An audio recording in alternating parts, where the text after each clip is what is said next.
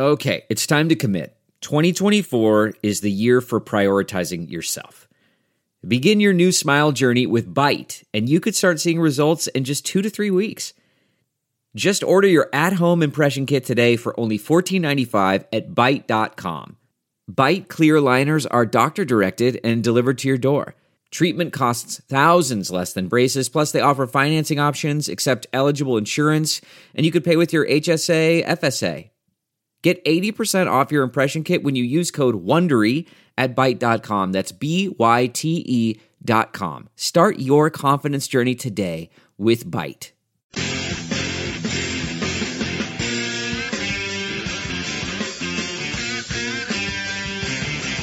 All right, welcome to the Chronic Podcast. I'm your host, Ralph Malbrough. Thanks for finding us on the interwebs, however you do, on this blue Monday to start the football season.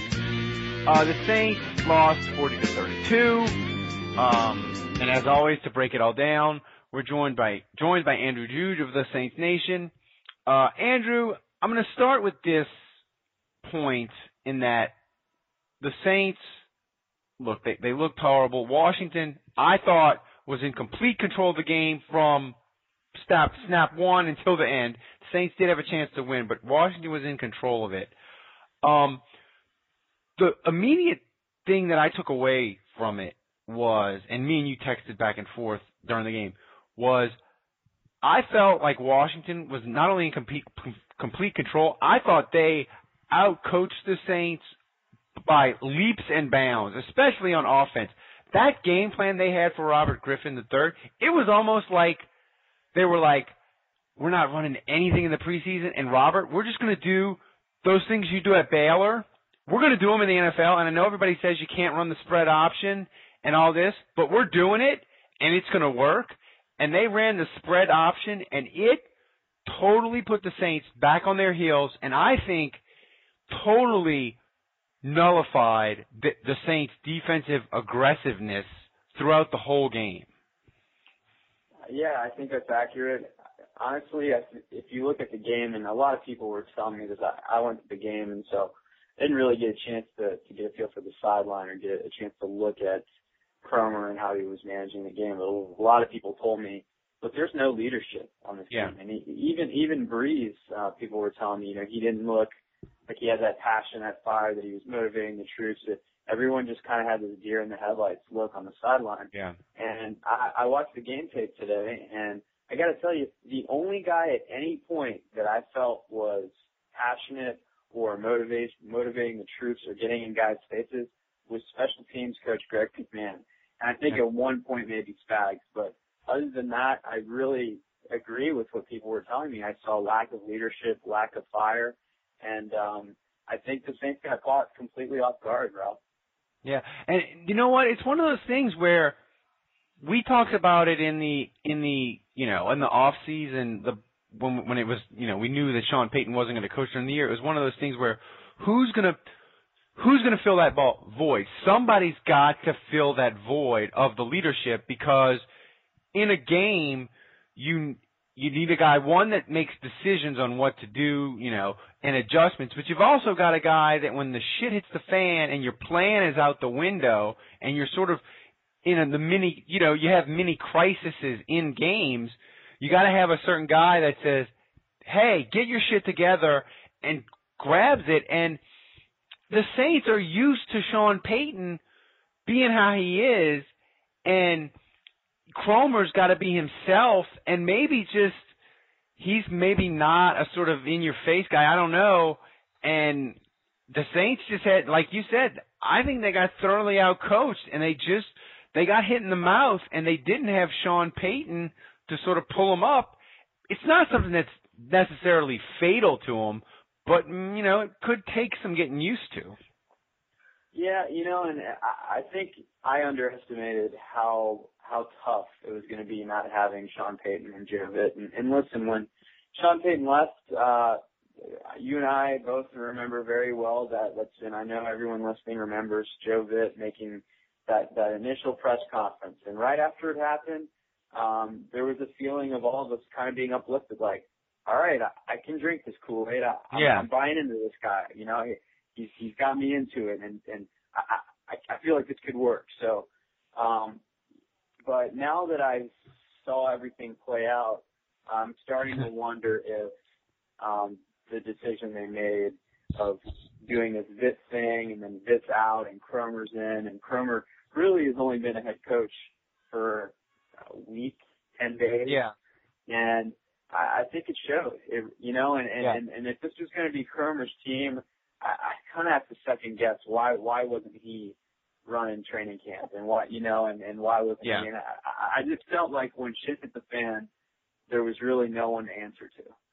And I have to believe that even if Joe Vitt was on that sideline, I'm not saying the game, the final score would have been different or the Saints would have won, but I do feel like there would have at least been more leadership or more of a sense of command on the sideline. I mean, look, Shanahan was working the refs the whole game. He was red in the face, screaming at them. Cromer, again, you know, just kind of dumbfounded and deer in the headlights the whole game. And one thing that I noticed, I really think the Saints were poorly prepared from top to bottom. And some of the guys that played in that game that I thought were very disappointing and a step slow were guys that weren't really practicing that week. So you look at the guys that I felt kind of struggled. Joe Morgan, you know, he's been battling with a knee problem. Didn't practice, didn't go full all week. Marcus Colston didn't practice at all that week. To me, he looked gun shy. I mean, he had alligator arms. He didn't look aggressive, you know, going to get the football. He looked out of it. David Hawthorne just got his knee cleaned up. He looked like he was limping out there at times. He wasn't running fast sideline to sideline. Will Smith suspended all week. Yeah. He got manhandled by Trent Williams. So and so you add all of these things up, and it makes to a lot of mental mistakes. And all those guys I just mentioned were guys that were just plain not prepared. Yeah. And so it kind of makes me wonder if the Saints threw out a lot of players there that they trusted based on, hey, you're a veteran, you're going to be fine. And really, they put a lot of guys in there that weren't ready to play. Yeah, I almost wish they, especially, I noticed that with Hawthorne too, and I almost wish they would have played it safe with him like they did with Greer. You know, it's just 1 week, and I know players push and push and push, but I would rather them get healthy. And hopefully it didn't hurt anything with Hawthorne, but he just, I don't know. He didn't look like the player that I saw when you watched Seattle. I had some old Seattle games from last year still on my DVR. He didn't look like the same guy. No, he was a liability out there. You know, I think that the main thing that I saw with Hawthorne is, you know, the Redskins were running that wide receiver screen a lot, you know, obviously Les Miles' favorite play call. And when they were running those screens, that was basically an extension of the running game, but it really puts the pressure on the linebackers to get sideline to sideline. Yeah. And part of the reason that was working so well was because Hawthorne was moving laterally very poorly. This is it. We've got an Amex Platinum Pro on our hands, ladies and gentlemen. We haven't seen anyone relax like this before in the Centurion Lounge. Is he connecting to complimentary Wi-Fi? Oh, my! Look at that! He is! And you will not believe where he's going next. The Amex dedicated card member entrance for the win! Unbelievable! When you get travel perks with Amex Platinum, you're part of the action. That's the powerful backing of American Express. Terms apply. Learn more at americanexpress.com/withAmex. I want to tell you a story. It's a story about a scandal, broken relationships, gossip, rumors, money, corporate rivalry, and a broom. A performance-enhancing broom. My name is John Cullen. I'm a comedian, podcaster, and for 20 years, I was a semi-professional curler. And I want to tell you the story about how a single broom almost imploded the 500-year-old sport of curling. We felt like we were bringing a knife to a gunfight. It's the story of a superstar and his fall from grace. Well, I was being dragged through the mud. It's the story of two brother entrepreneurs with a dream. I said, that's great news. It's a story of intrigue. I still don't understand why we want to keep his name secret. The full story has never been told. So I'm going to tell it. Broomgate. How a broom almost killed curling. It was a year I'd like to forget. To listen to Broomgate, search for Broomgate in your favorite podcast app. That's all one word. Broomgate. Yeah, and Shanley got hurt, and they put in Herring, and he was terrible. It looked like to me. And Shanley was playing great until he got hurt. He was playing really well. I saw a word from Johnny Patrick that they got good news on him. I haven't seen anything on Shanley, so I'm not sure. They had, typical Sean Payton mode. They're not revealing much, but Cromer did drop the nugget that he hopes to get both Shanley and Henderson back soon. So it doesn't sound, it could easily still be a 4-week injury, but at least it doesn't sound like it's very serious. Yeah, that's a good thing. The Saints, the defense was, as we started off, was fairly just dominated. There's no other way to put it. How did the Corey White look specifically? He played a lot. He was playing a lot early, and he played even more when Johnny Patrick went out. How did he look to you? Top to bottom, the defensive backfield was poor.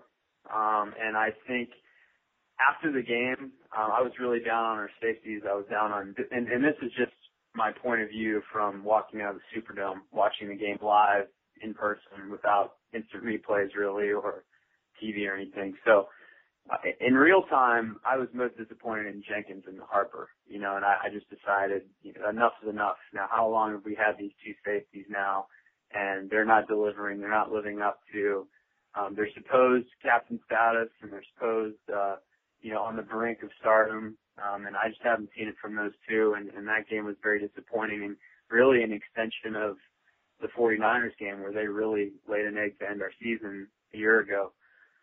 But looking at the game tape, there was not, in my eyes, a lot of mistakes by those two. Now, the Harper interference call, that's a tough call, man. That's a tough call on him. I thought it was good coverage. He did lock arms with the guy, but he turns around, locates the ball, bats it down. That's a 50-50 play at best. And given the circumstance, I know a lot of referees hold that flag, and especially in the Superdome. Sometimes you're at home, you get some generous calls. So I thought it was a weak call, and I can't really blame Pepper for that because I felt like the coverage was decent. Both him and Jenkins took some bad angles on some tackles, and that was unfortunate. But I didn't really see any plays where either of them screwed the pooch immensely. They just completely fell apart. I actually thought the weakness in this game was more attributable to the cornerback play, both Patrick Robinson and Corey White. So back to your original question, I saw some good things about, the very first play of the game, they run a wide receiver screen. Corey White fights off a block, runs right to the line of scrimmage, makes a tackle. Fantastic play. And he couldn't have started better, and you're thinking when he makes that play, wow, I can see why this guy started, and he's off to a great rookie campaign. And he had his moments. He had some times where I thought coverage was good. But unfortunately, two things. Number one, the Saints pass rush was so bad. And number two, even if it was good, RG3 has incredible escapability. So that's a double whammy in terms of the amount of time you've got to stay on your receiver. And there were 2 or 3 times specifically where White completely lost his man, and that hurt the Saints badly. And then they came on an all-out blitz on a 3rd and goal, and he completely lost Robinson for a slant for a touchdown. So he gave up some plays that hurt the Saints really badly. And I'm not ready to write him off. I'm not like this guy sucks. But, it's about what you would expect from a 5th-round rookie. He made some mistakes, and he paid for it, and it really hurt the team. Yeah, and I think, Twitter was all abuzz last night because of Tracy Porter had a fantastic game for Denver and wrapped up the win with a replay of the Super Bowl where he picked off the pass on the sideline and took it in. And I'm going to defend the Saints on Tracy Porter in the fact that, look, I thought they should have re-signed him at the $4 million price for 1 year. But, Andrew, it's a defensible move by the Saints because Mickey Loomis can say, look, I don't want to pay Tracy Porter $4 to $5 million a year when history tells me, one, last year he was not that good except for a couple of spots, and two, he's only going to play 10 to 12 games. So I don't want to pay $4 million for 8 games. So it was a defensible move, except for the fact that he's a legend for Saints fans. But it wasn't the horrible move that we all sort of joked on Twitter last night. And nobody was beating down Tracy Porter's door. Denver got him on a discount. Now, listen, if he's got great ball skills and if he stays healthy, he'll hit the lottery and get a mega payday. But you can't say that somehow Denver was smarter than everybody else. They're just lucky. Let's be honest here. I'm with you. Porter got a 1-year deal. How old is he? He's 25, 26 in the prime of his career. He got a 1-year deal. So it's not like Denver came out and offered him, a 5-year deal for $35 million that he couldn't refuse. So let's not mistake, what it is for something else. But look, right now, he made a terrific play, and certainly it would have been really nice to have him as depleted as the Saints are at corner right now, and with Johnny Patrick going down, it made it even worse. Having Porter would have been nice for sure in that game. But one thing you got to keep in mind is, as much as a lot of Saints fans right now are saying how much it would have been nice to have Tracy Porter, if he blows out his knee in Week 5, we're going to be singing a different tune pretty quickly, and it's going to be same old Tracy Porter. Pretty glad we didn't re-sign him. Yeah, so, look, listen. I hope he has a great year in Denver because he's in the AFC. Maybe the Saints can burn him a little when the Saints go to Denver. But God bless him. If he has a great year and plays all 16 games and hits the lottery, good for him. Because we'll always have 2009. So I'm not going to hate on the guy, obviously. But any team that wants to sign him to a long-term deal, God bless you. As a fan of that team, that would scare the crap out of me. But and some people have the money to invest, Ralph. The Saints do not. They don't have money. They have to pick and choose which veterans they want to invest in. And if you gave me a choice between Ben Grubbs, Marcus Colston, Curtis Lofton, and Tracy Porter, love you, Tracy. So happy about what you did for us in the Super Bowl, but sorry. Yeah. Speaking of Saints veterans, Devery Henderson got a concussion, it looks like. Everybody knows the NFL is all about safety, is all about concussions, and, well, they should be. They take it. It's very serious, so you don't know when Devery's going to be back. Joe Morgan's going to be filling in. I thought he looked lost at times and confused, on top of the fact that he was struggling to catch the ball. How concerned should we be that the Saints might be without Devery for a little bit? Very, because remember, we don't have Robert Meacham anymore either, and Joe Morgan was one of those guys that was potentially supposed to step in and fill that void. So, and I don't know how many of you follow Angry Hoodat on Twitter, but he kind of said it best today. As fun as it is to root for Joe Morgan, by all accounts, he's a great guy, and he's funny on Twitter sometimes, and as fun as it is to root for the underdog in preseason when he has that 60-yard touchdown. I mean, that's all fine and good, and that's great. But when you look at what he did in that game, he's not an NFL-ready football player. He's fast, but what I saw was zero separation, very poor, sloppy routes that were run, and no hands whatsoever. He had 3 catchable balls. One was the average throw by Breeze that would have taken an exceptional play to come up with. One was about a 15-yard reception right over the middle that you and I could catch, Ralph, and he dropped it. And another was a pass in the end zone that would have, again, kind of been an athletic and outstanding catch, but he couldn't come up with it. So, but look, in the NFL, those are the catches that you have to make to be successful because the catches don't come easy. If you look at Lance Moore in the game he played yesterday, half of those catches, they're not easy catches. You know, and that's the thing. I mean, guys like Jimmy Graham and Lance Moore, they make it look easy, but the window to make that catch with the guy draped all over you, it's very difficult. You got to have great hands. Joe Morgan doesn't have them. Well, and here's my concern. Well, one, Devery's you've said it many times, and you're one of the guys. you're the guy that actually brought it to my attention. You say Devery Henderson is a really good blocking receiver, and he knows what he's doing. And the thing for the Saints is all their receivers are interchangeable. You got to know that playbook. They'll put you at the inside, outside slot, whatever, put you in motion, all that stuff. My concern with Devery Henderson being out, more so than the blocking, is that Devery Henderson is one of those things that scared the crap out of defensive coordinators because they look at film like the Bears game where the Bears last year were sort of in control of that game and the Saints were 0-1 and the stadium was kind of on edge and the offense was kind of struggling, and then Devery Henderson just runs by the corner in the cover two. Breeze puts it on the money and boom, it's a 75-yard touchdown. Cue the music and it's party time. And defensive coordinators, Andrew, look at that and are like, we cannot let Devery Henderson beat us deep. Whereas with Joe Morgan, they might say, you know what, Joe Morgan, we're going to single cover you. Let's see, A, if you get separation, and B, let's see if you can catch the ball. And if he's not up to the task, boy, that changes everything on the Saints defense. It doesn't mean that they're going to turn into the Browns, but with their defense, if the Saints go from 35 points to 28 points, that's a big damn deal.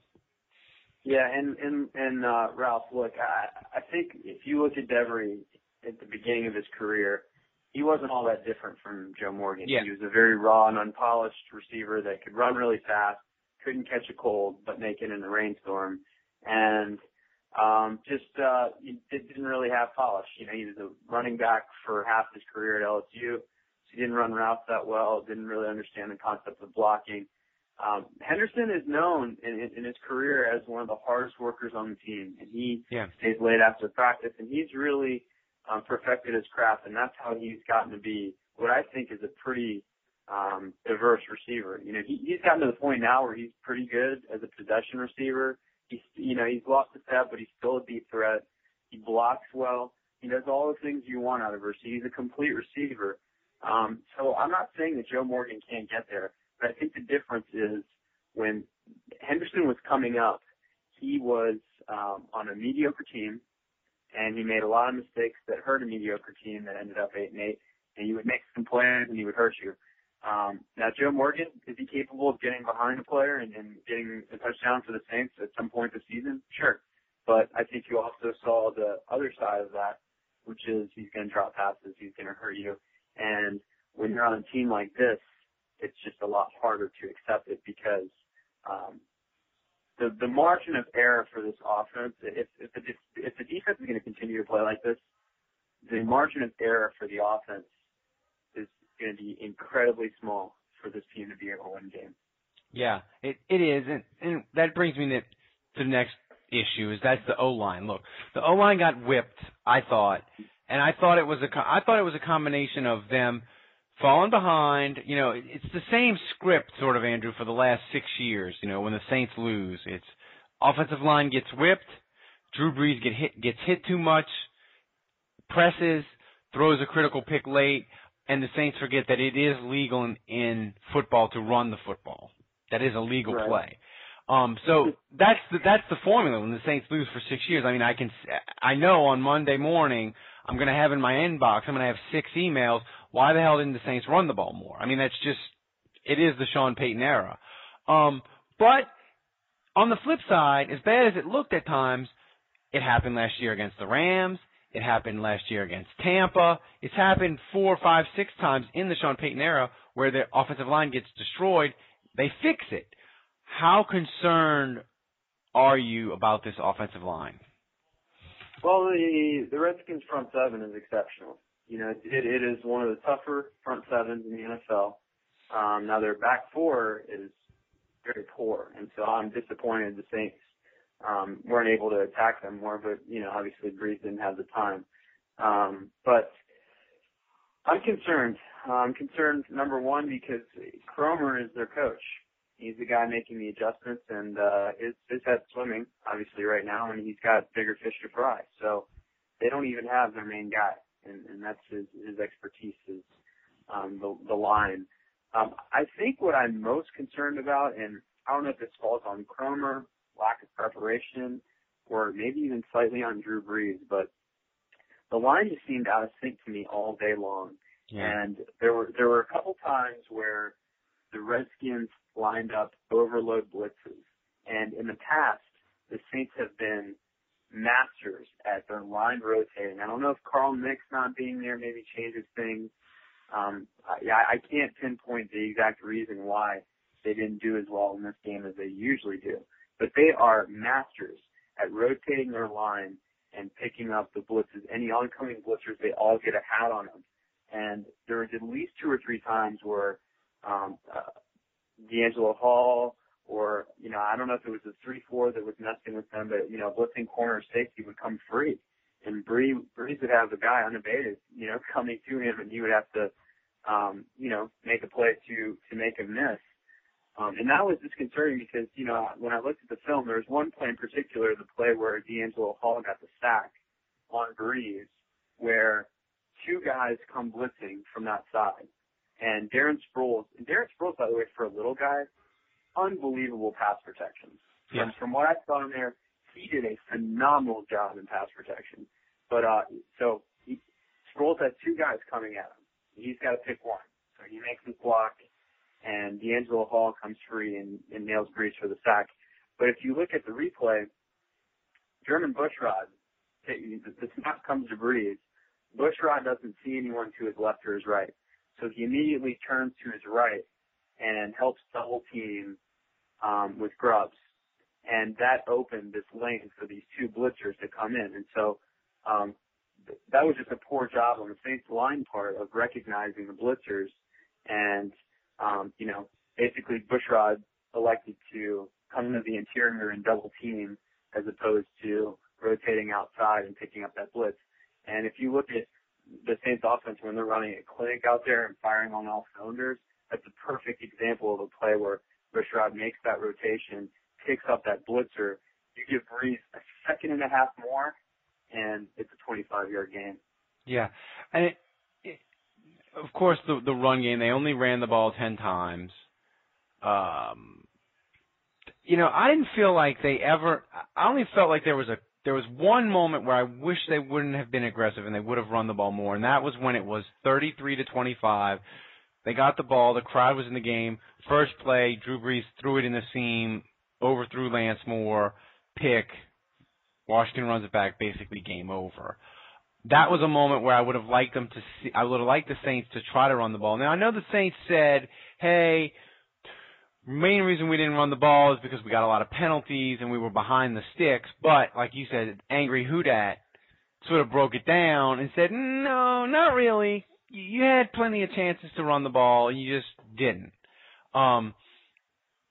And what's your take on, not the Saints in general, but yesterday? Was there at any point where you were like, they need to run the ball now? This is a good spot for them, or were you always feeling like they were under the gun and needed to press to get back in the game? Well, it wasn't so much the score as the down and distance. I mean, I really felt like the penalties to a large extent handcuffed them. My God, I mean, again, going back to the offensive line, it wasn't just the missed assignments and sometimes they were just flat out getting beat. But it was the holdings, it was the false starts. There were just so many times where the Saints were in 3rd and 20, 2nd and 15, and that throws out half your playbook. When you're in that down and distance. So, I mean, you look at the numbers and you see 52 passes and 10 rushes, and that's egregious. I mean, that's massive, and that's a shocking number. But obviously I would have loved to have seen more balance. And look, when the Saints did run the football, they ran it pretty good. I thought Ingram looked pretty solid. Now, obviously, there was a really small sample size, but I thought Pierre Thomas and Ingram ran the ball hard, and they would usually get about 3, 4, 5 yards. And if they had stuck with it, I think it would have. And look, we knew going into this game. We talked about this at length. Kerrigan and Arakpo is what makes this Skins defense tick, and you had to keep those guys honest. They weren't honest the whole game. Yeah. So if you talk about what the Redskins do well, the Saints played right in that hand. Yeah, they did. And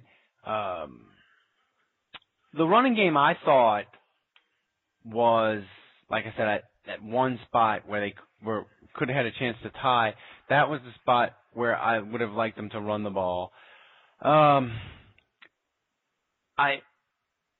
felt like Sproles disappeared for long stretches, and I don't know if that was something Washington did specifically or it was play calling. I know Washington did a really good job against the Saints screen game, but like you said, that was a product of a lot of time of the Saints were trying to run the screen when it's second and third and long, and defenses are looking for the screen on those downs.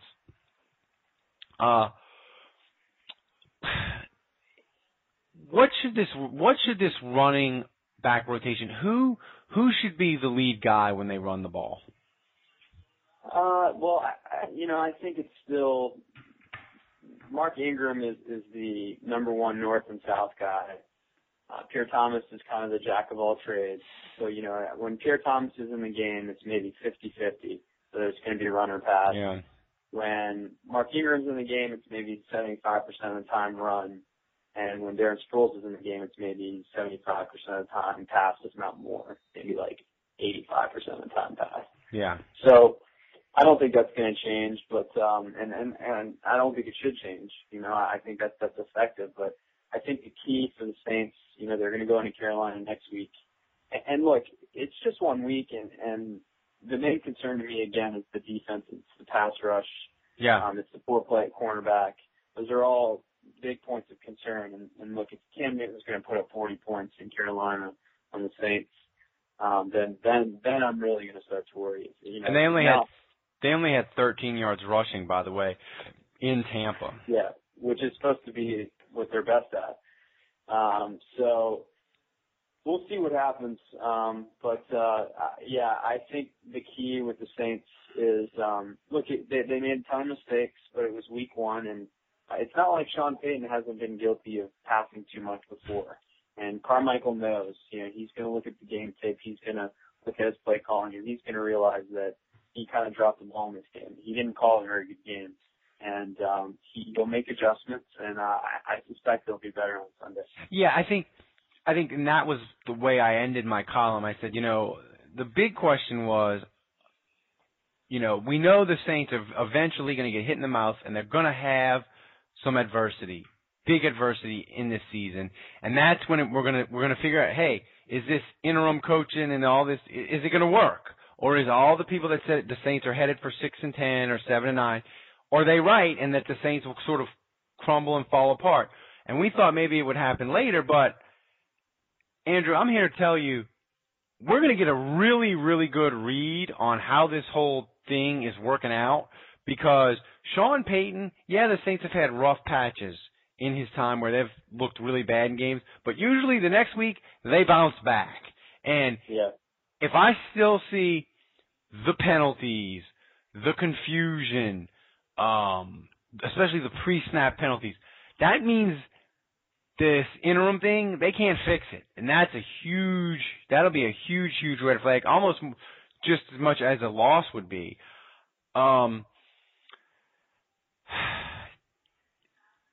If you had to look at Carolina and you had to look at this game, what do you expect the sort of focus to be on offense of what they're going to try to do to get themselves back on track? I don't think the offense is that far off. I mean, they scored 32 points. I think when the very few times they ran the ball, it looked good. On 3rd and 1, they got that conversion with Ingram. It was good doing that. I thought the pass protection, especially Sherman Bushrod and Brian De La Puente, those two in particular, I thought did an extremely poor job of pass blocking. Strief, other than his 2 false starts, I thought was exceptional. I mean, he was blocking Brian Arakpo most of the day, and we didn't hear his name called very much. In fact, the very few times Brian Arakpo played well was when he rotated over to the other side and went up against Bushrod. So Bushrod didn't play well. Dylan Puente didn't play well. Gross, I thought, played really well, and Charlie Evans looked great other than 2 penalties. So, but I think you eliminate the penalties and it changes everything. I really think it's that simple for the offense. Now, the defense is another story. I can take hours talking about what they need to fix. Well, I mean, the offense, they put up 32 points despite continually shooting themselves in the foot over and over and over. And look, Brees didn't even play that well. He wasn't that accurate. He had a ton of passes tipped at the line of scrimmage. He was under duress all day. So I really firmly believe, Ralph, we'll see the Saints run more if they don't have 2nd and 15s all the time. So for the offense, it's that simple. Don't get penalized as much. Yeah, I mean, I watched the Carolina game when they played Tampa. I got home, and it was a game locally on in New Orleans.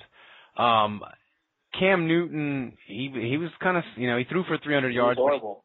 But he threw two interceptions. Tampa, their main thing was Carolina's not running, and I think the Saints have faced Cam Newton, so they really should know what to expect. And I thought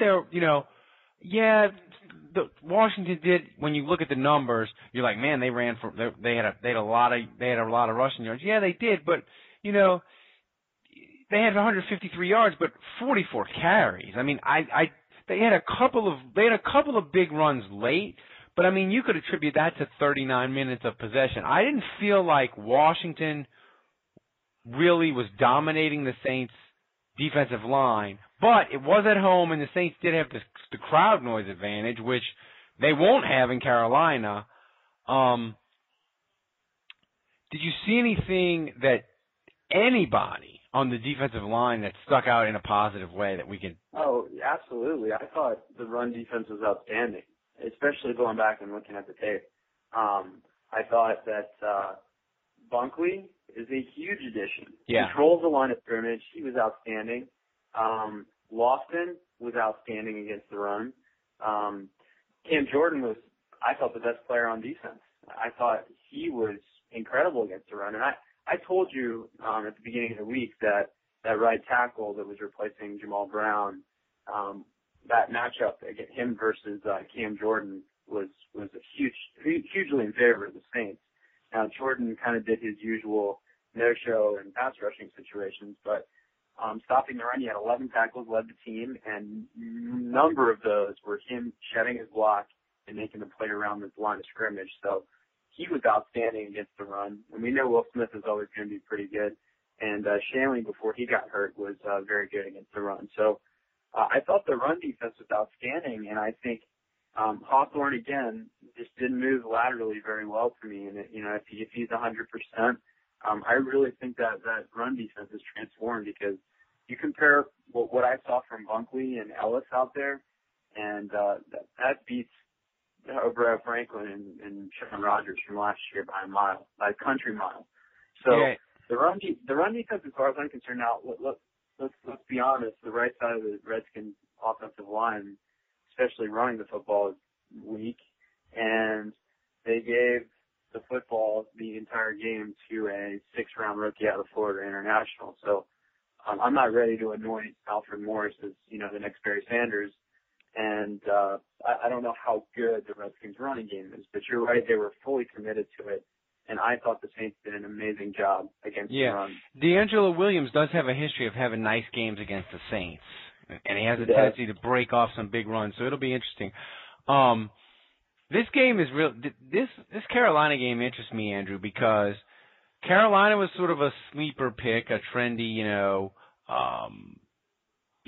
big game pick. And this game Sunday, there's going to be a team that they're going to be the talk all week, because either the Saints are going to be 0-2 and it's going to be a full-blown crisis. They're going in the toilet. They're going to have a downward spiral, or Cam Newton is having a sophomore slump, and that'll be the talk all week. So there's a lot of pressure on both teams. I agree. And the one interesting point, I like it. I like him as a writer because he makes me think. I don't agree with him. I disagree with him more than I agree with him, I think. But Michael Silver for Yahoo, I like him. He's a really good writer, and he made an interesting sort of declaration about if the Saints get off to a slow start, 1-3, 1-4, that sort of thing, that they might sort of pack it in and become like a martyr team, like, hey, the NFL has really been unfair to us, and just they're going to be, it could go downhill really fast. I sort of disagree with that because I don't think Drew Brees would let that happen. I mean, we've seen them when they were 0-4 and they dug out of the hole in 2000. I just don't see Drew Brees letting that happen. But it's not out of the realm of possibility. It's not insane. How much trouble is this team could it be in if they have a really slow start to this year? Well, I mean, they'd be in trouble from the standings, but what you touched on, I fully agree with. There's no way Breeze on his watch is letting his team give up. Yeah. It doesn't matter if they're 5-10, and they have one game left or whatever the situation is. If they're fighting for their lives at 4-7 and they got to win out to make the playoffs or whatever, he's going to believe till the end. So, no, I can't speak for the defense, but I think there's enough character guys. If you ask me, who do I think the locker room leaders are? Who are the guys that are really the vocal guys? I think of Breeze. I think of Zach Strief. I think of Jari Evans. I think of Roman Harper, Malcolm Jenkins, Jonathan Vilma. There's just no way those guys have all won a Super Bowl. They know what it takes to win. And the Saints, look, for what it's worth, Sean Payton's blueprint was to bring in character guys, and sometimes you sacrifice talent for character to find the right player that fits what you're looking for. And, Scott Shanley is another perfect example of a guy, not the best athlete, but he's a guy that you can count on. The coaches know what they're going to get from him, and he's kind of got that character where he's not going to allow his defense to mail it in or give up. So, I think that's the one benefit that you have when Sean Payton's not here. When Sean Payton's gone for a season is the Saints can trust that these players that they've invested in are going to carry that legacy. That they're going to, even if Sean Payton's not there, that they're going to give it their all. And they're not. So look, I mean, how many times over the years have we seen a team with T.O. where they had a losing record and he just starts to loaf? And he just doesn't care because it doesn't really matter. And he's going to pick up his paycheck. Yeah. And if the team loses, he's still getting his paycheck, and they're not going to make the playoffs. And so that's exactly it. It's funny. People were tweeting me today. We got our receiver stuck. We need to sign Plaxico, T.O., or Josinko. And it's amazing to me after all these years that some fans just don't get it. The Saints will never sign players like that specifically for that reason. And yes, trust me, they're more talented than Joe Morgan. I know that. Even at this age. Well, I mean, I think the closest they've ever come is this year. Look, they worked out Randy Moss, and maybe they offered him a deal, but I doubt it because I think if the Saints would have offered Randy Moss a contract, he would have said to himself, "I'd rather play with Drew Brees than Alex Smith." I think the Saints worked him out, and he looked great, but they were like, we don't really need Randy Moss. We're not going to chance it, having him around here. At the time, they were this is before they had re-signed Colston. Yeah. And I always kind of suspected that there was a little bit of a mind game going on there. Yeah. Even with the 49ers, who were rumored to be very interested in Colston, or a mind game with Colston to pressure him to sign. Yeah, and the interesting thing that I heard today on a podcast, and I'd heard Mike Lombardi from the NFL Network mention it before, and it goes back to the thing about, do you need to run the football to set up the pass? Do you need to run the football to win? And his whole point was, look, in the modern NFL, you don't need to have perfect balance 50-50 or 60-40. But he said what you needed to have is there's an advanced statistic that teams have been using the last 4 or 5 years as stats have become really, really ingrained in teams. And what it is the number 51. You take your completed passes and your runs, and if they add up to 51, you win the game like 70-something% of the time. So you complete 30 passes, you got to have 21 runs. Like the Saints, they had 24 completed passes and 10 runs, so they only had 34. Washington had 44 runs. Do the math. So, right. So as we look to this Carolina game, I fully expect the Saints to come out focused as hell. Now, does that mean the defense is going to be a lot better? I don't know. But I fully expect this offense to play a lot better and to have a sense of, I wouldn't call it desperation, but I'm going to say it's going to be Drew Brees is going to be a little pissed off, Andrew, because on the podium, he doesn't say anything provocative, because he's always got that perfect Drew Brees image, and he's not even going to say, like, I totally blew it or that. But, he was looking at those stats, and he was like, 24 of 52. That's just not, not good. And he almost kind of tailed off, and he, like, shook his head. And you could almost see it in him where he was like, fuck that. This is not acceptable. This isn't happening again. So I fully expect the Saints offense to come out with an anger and a purpose. But what do you think the play calling is going to be like early? Well, he said specifically, it makes me angry. And I don't think I've ever seen Drew Brees say that he was angry about something. But, look, getting back before I answer your question, one thing that you had mentioned that I think is really good, you talked about reaching the number 51. I don't think it's as crucial for the Saints to run as much. And the reason why is because typically Brees is very accurate. Yeah. And, you look at his completion percentage, and the Saints are counting on their quarterback having the highest completion percentage in NFL history, which he's given them in 2 separate seasons. So, based on the high volume of completions that you're getting out of Brees, it's more efficient than even if you keep throwing at a higher rate than some other teams. So now, if you get to a point where he's completing 48% of his passes or less, like he was on Sunday, then it's probably a good idea to be running more. So, but anyway, getting back to your question, I think against Carolina, the Saints are going to try to establish the run early. But I don't think it's going to be one of those things where all of a sudden they're like, oh, well, the balance was horrible last week, so I don't care. We're running the first 15 plays, no matter what happens. If we go 3 and out, I don't care. We're running again. I still think the bread and butter of this offense is its passing. Now, they need the running game to be successful to set them up with 3rd and manageable, not 3rd and 10, not 3rd and 15. If they get those 3rd and manageables, that's where they excel, and so I still think we're going to see a lot of the Drew Brees wrinkles. They're not looking to completely 180 their offense.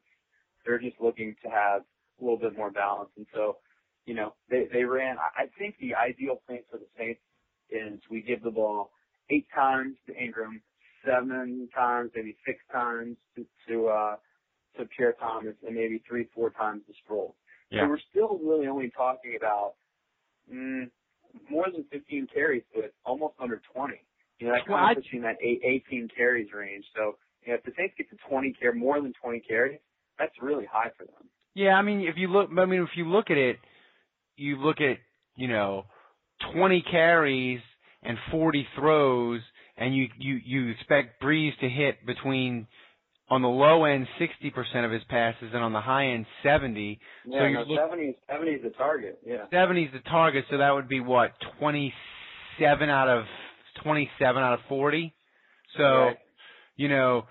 27 completions plus 20 runs, that's 47. You're almost there, So, I think you're right with the balance there.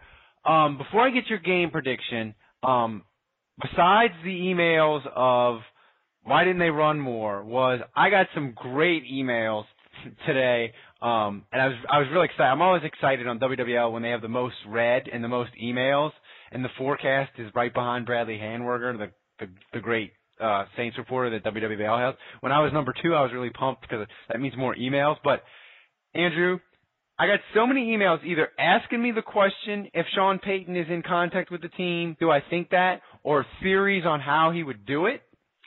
And, My mother, God bless her, totally convinced me that Sean Payton is talking to the Saints, and she laid it out this way.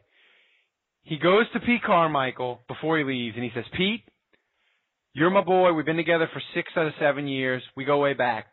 I'm going to talk to you because you're going to call the plays, and I'm not talking to anybody else. It's just going to be you. I'm buying a Walmart prepaid phone with cash. So are you. And he's only talking to Carmichael. He's not telling anybody. Carmichael's not telling anybody. That way, nobody knows it. There's no talking in the building, oh, Carmichael's really talking to Peyton. Because if it gets out and Goodell investigates and find out, you think he dropped the hammer before? If he finds out Sean Payton is in contact with the Saints, he'll really drop the hammer on the fucking Saints. But I think Sean Payton is probably in contact with the Saints and is probably Carmichael because offense is Sean Payton's thing. Do you believe that Sean Payton is still in contact with the Saints some kind of way? And if he is, who's he talking to? Man, that's a good question.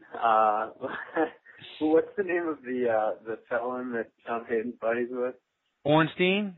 Yeah, Ornstein. I mean, that would be the obvious go-between, since he's technically not affiliated with the Saints and Payton's allowed to talk to him. So. Oh yeah, I didn't think of that. That's a good theory. Technically, he's not breaking any rules if he's like, hey, Ornstein, tell Petey Boy to, maybe hand off to Mark Ingram 5 or 6 more times next week. And, Ornstein probably emails Greg Bentel and some code like, I've got $5,000 on Aaron Rodgers' head, and then that gets forwarded to, Pete Carmichael, and he decodes it and really just means, hand off to Mark Ingram 4 times. So, that would be my theory if I had to guess, but, I don't know, man. We should have like a poll up or something. Yeah, we should. We might have to get a poll and have Dave to do a poll. Well, the thing is, I like my mom's theory because the hot phones you pay cash, and if he's talking to just Carmichael, Andrew, he wouldn't have to do emails and he wouldn't have to leave a paper trail. All he'd have to do is subscribe like you to the coach's film on his iPad and watch it on Wednesday or Tuesday or Wednesday whenever it's available, and then call up Pete Carmichael, and they know the language of the plays. He could say, look, I've been watching the Carolina film. You need to run the jumbo package and put Graham in motion when they run this defense. Pete Carmichael already knows what he's talking about. It doesn't have to have a go-between. There's no trail. It's just a hot phone. So. Yeah, and look, I mean, Sean Payton he's heavily invested. This is and he's a control freak and an A++ personality.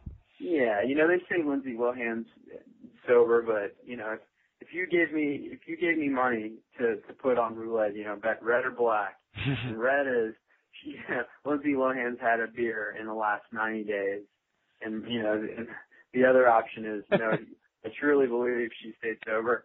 I'm probably putting that money on she's had a beer. So. It's kind of like Peyton, what are the odds? Look, like you said, they would come up with a creative paper trail that it would never be caught. I mean, Carmichael's certainly never going to rat out his boy.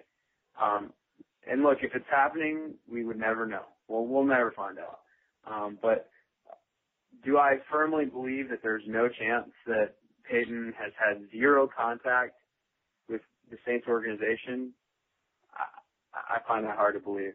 Now it could be Breeze. It could be Breeze instead of Carmichael. Ooh, it can be. Yeah. But or again, the Ornstein theory as a go-between. But again, so it's kind of like that. If you put it to me that way, if I had to bet on my life that Sean Payton had any contact with his team, especially after this week, after what he saw on Sunday, I think the temptation is too high for him. He's I know he watched that game, and I know there's no way that he's sitting on his couch and staying numb after that. Yeah, I mean, it's just, I firmly believe it. And look, it's not the same because I don't think he's talking to him game day. He might help him during the week and be able to help him script those first 15, 20 plays, but that's all. I mean, he can't do adjustments like when the Redskins are totally getting after Breeze. He's not they're not talking to him during the game, so he's not able to make the adjustments and help him. But Which is what he's best at. Yeah, I mean, look, it's like they said today. It's like Mike Lombardi said on the podcast. Sean Payton makes $7.5 million a year. There's a friggin' reason why he makes that kind of money. You know, so I think we saw why on Sunday. Oh, I know. I definitely do. Although, to be fair, I'm not sure Sean Payton would have turned that game around. I just think Washington had it circled, and they were planning for this from day one. They had a great plan. And look, RG3 is the real deal. I mean, and let me tell you something. When Mike Holmgren gets fired in January for running the Browns, I don't know if he ran them into the ground because they were already in the ground, but when he dug and put them to China, he's going to say, you know what, I should have given 5 number ones for RG3. Because I think he's that good, and he's going to have Washington at the top of that division if Daniel Snyder will just stay out of the fucking way of Mike Shanahan. Because Michael Vick ain't getting it done. Tony Romo's a nice player, but people don't realize he's 32. Eli's good, but you know, he's been good in the playoffs in the biggest game, but his regular season track record isn't so great. So I think there's a chance Washington could be at the head of that division in really short order. I think the one thing that's kind of hurting that team is playmakers. I don't think they don't have the running backs. They don't really have elite receivers. So I think for Redskins, I think their peak is probably going to be in a few years when they put some nice pieces around RG3. But the one thing for me that really stood out is the accuracy of his balls. Oh, goodness. You look at rookies, and it's really look, now some of his receivers are pretty freaking open, you know, but there's a slight difference between a ball that's leading the receiver perfectly and right in his hand, and that's maybe 6 inches to the right and just behind the receiver where he's got to turn maybe, and maybe the ball goes off his fingertips and it gets intercepted. It's a very minute difference, but it can have a huge impact on the game, and that's what I was impressed with was his laser accuracy. And there was a lot of opportunities for him to run where I think he would have gained a lot of yards, but he wasn't afraid to hold on the ball for a second longer and wait for a receiver to come open and make the accurate throw. And that's what impressed me the most, because when Vic was a rookie, how he still does it now, the minute things break down and he doesn't know what to do, he takes off. Yeah, and I didn't see that from RG3. Yeah, RG3 just had a calmness when he got outside that pocket. He would always be like, ha, I'm outside the pocket. I've got the corner. Hey, linebacker, what are you going to do? Are you going to come up and come after me? Oh, good, I'm throwing it over you, and I'm getting 15 yards. Oh, you're going to cover the wide receiver, the tight end, and the flat? Oh, that's great. I'm going to run for 8 yards, and I'm just going to take my 8 yards, scamper out of bounds, and you're not going to hit me. You know, it was just, I was just like, wow. But anyway, let's get to the Carolina game. We'll start out must win or not a must win, and then give me keys to the game, offense, defense, and a prediction. Must win, absolutely. Divisional opponent on the road. The season could not have gotten off to a worse start at home. You need to go on the road against the divisional opponent. They snapped my personal 12-game win streak over 2009, 10, 11, and 12. They snapped my, now I did go to a game that they lost, but I forgot my Breeze jersey. So I had like an 8-game winning streak when I wear my Drew Brees jersey to the game. So they snapped that streak as well. So must win, absolutely, especially against a divisional opponent. And you know, Atlanta's already 1-0 and Tampa's already 1-0, so you gotta hold court against them. So must win. Keys to the game, I think, on offense, it's, limit penalties, and key to the game on defense, generate some kind of pass rush. And what I told you was, I don't care if that means they have to put Martez Wilson and Junior Galettin on first down. Martez Wilson didn't play at all. He needs to get in there. I realize they could be a liability, but look, this is why you got Broderick Bunkley. And this is why you rely on Cedric Ellis, who had a pretty good game. So let them step up, let them handle. This is why you got those linebackers, and let them, try to manage with weaker run support ends. But let's get more pressure on the quarterback. Let's find a way.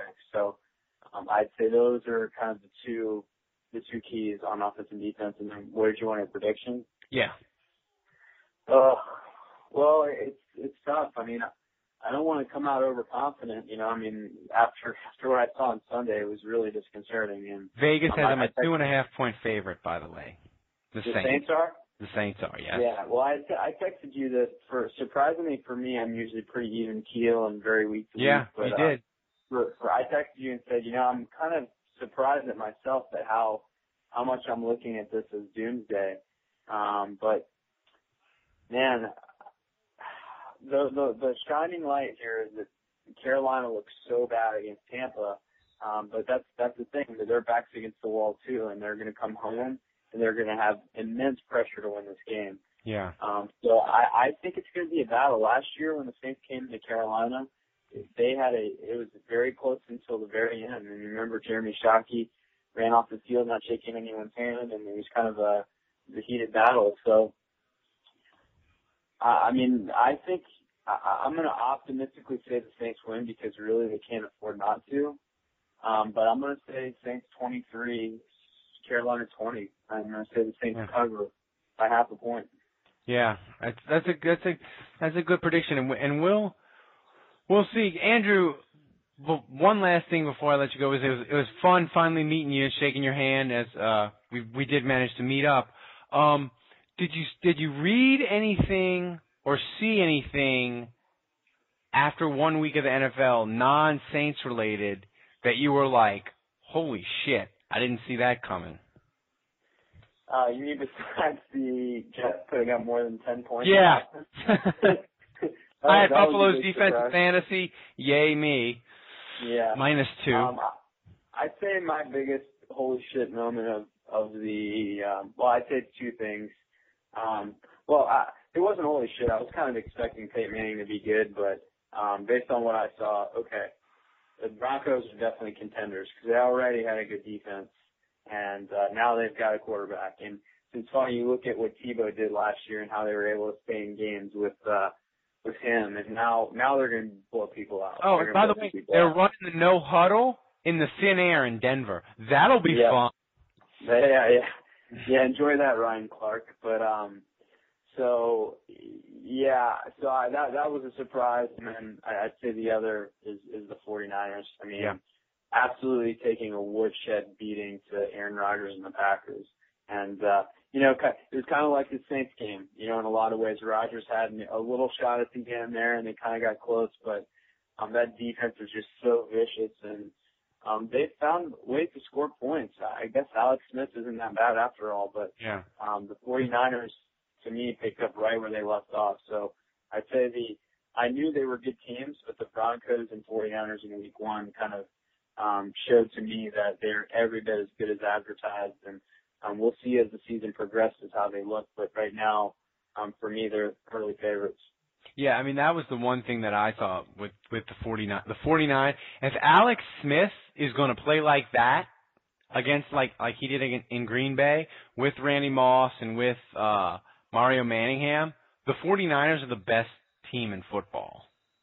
Yeah, that is just a fact. And give Jim Harbaugh credit. He picked Alex Smith off the scrap heap, got him competent, went after Peyton Manning, didn't get Peyton Manning, and just said, all right, and he's just getting Alex Smith to be where I think they could win the Super Bowl with Alex Smith, which really freaks me out.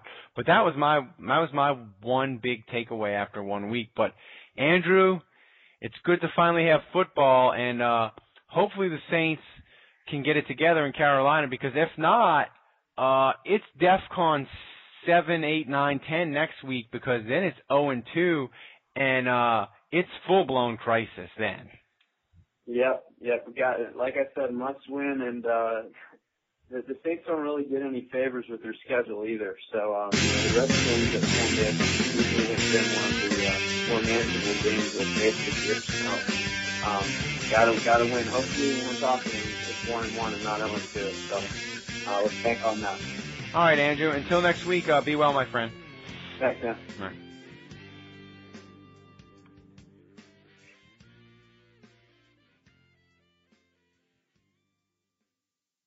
Why? Why? If you have T-Mobile 5G home internet, you might be hearing this Why? a lot. Why? Every time your internet slows down during the busiest hours. Why? Why? Because your network gives priority to cell phone users. Why? Good question. Why not switch to Cox Internet with 2 times faster download speeds than T-Mobile 5G home internet during peak hours? Okay. Stop the whys and visit cox.com/5G home for details. T-Mobile prioritizes certain T-Mobile phone users over home internet users during times of congestion.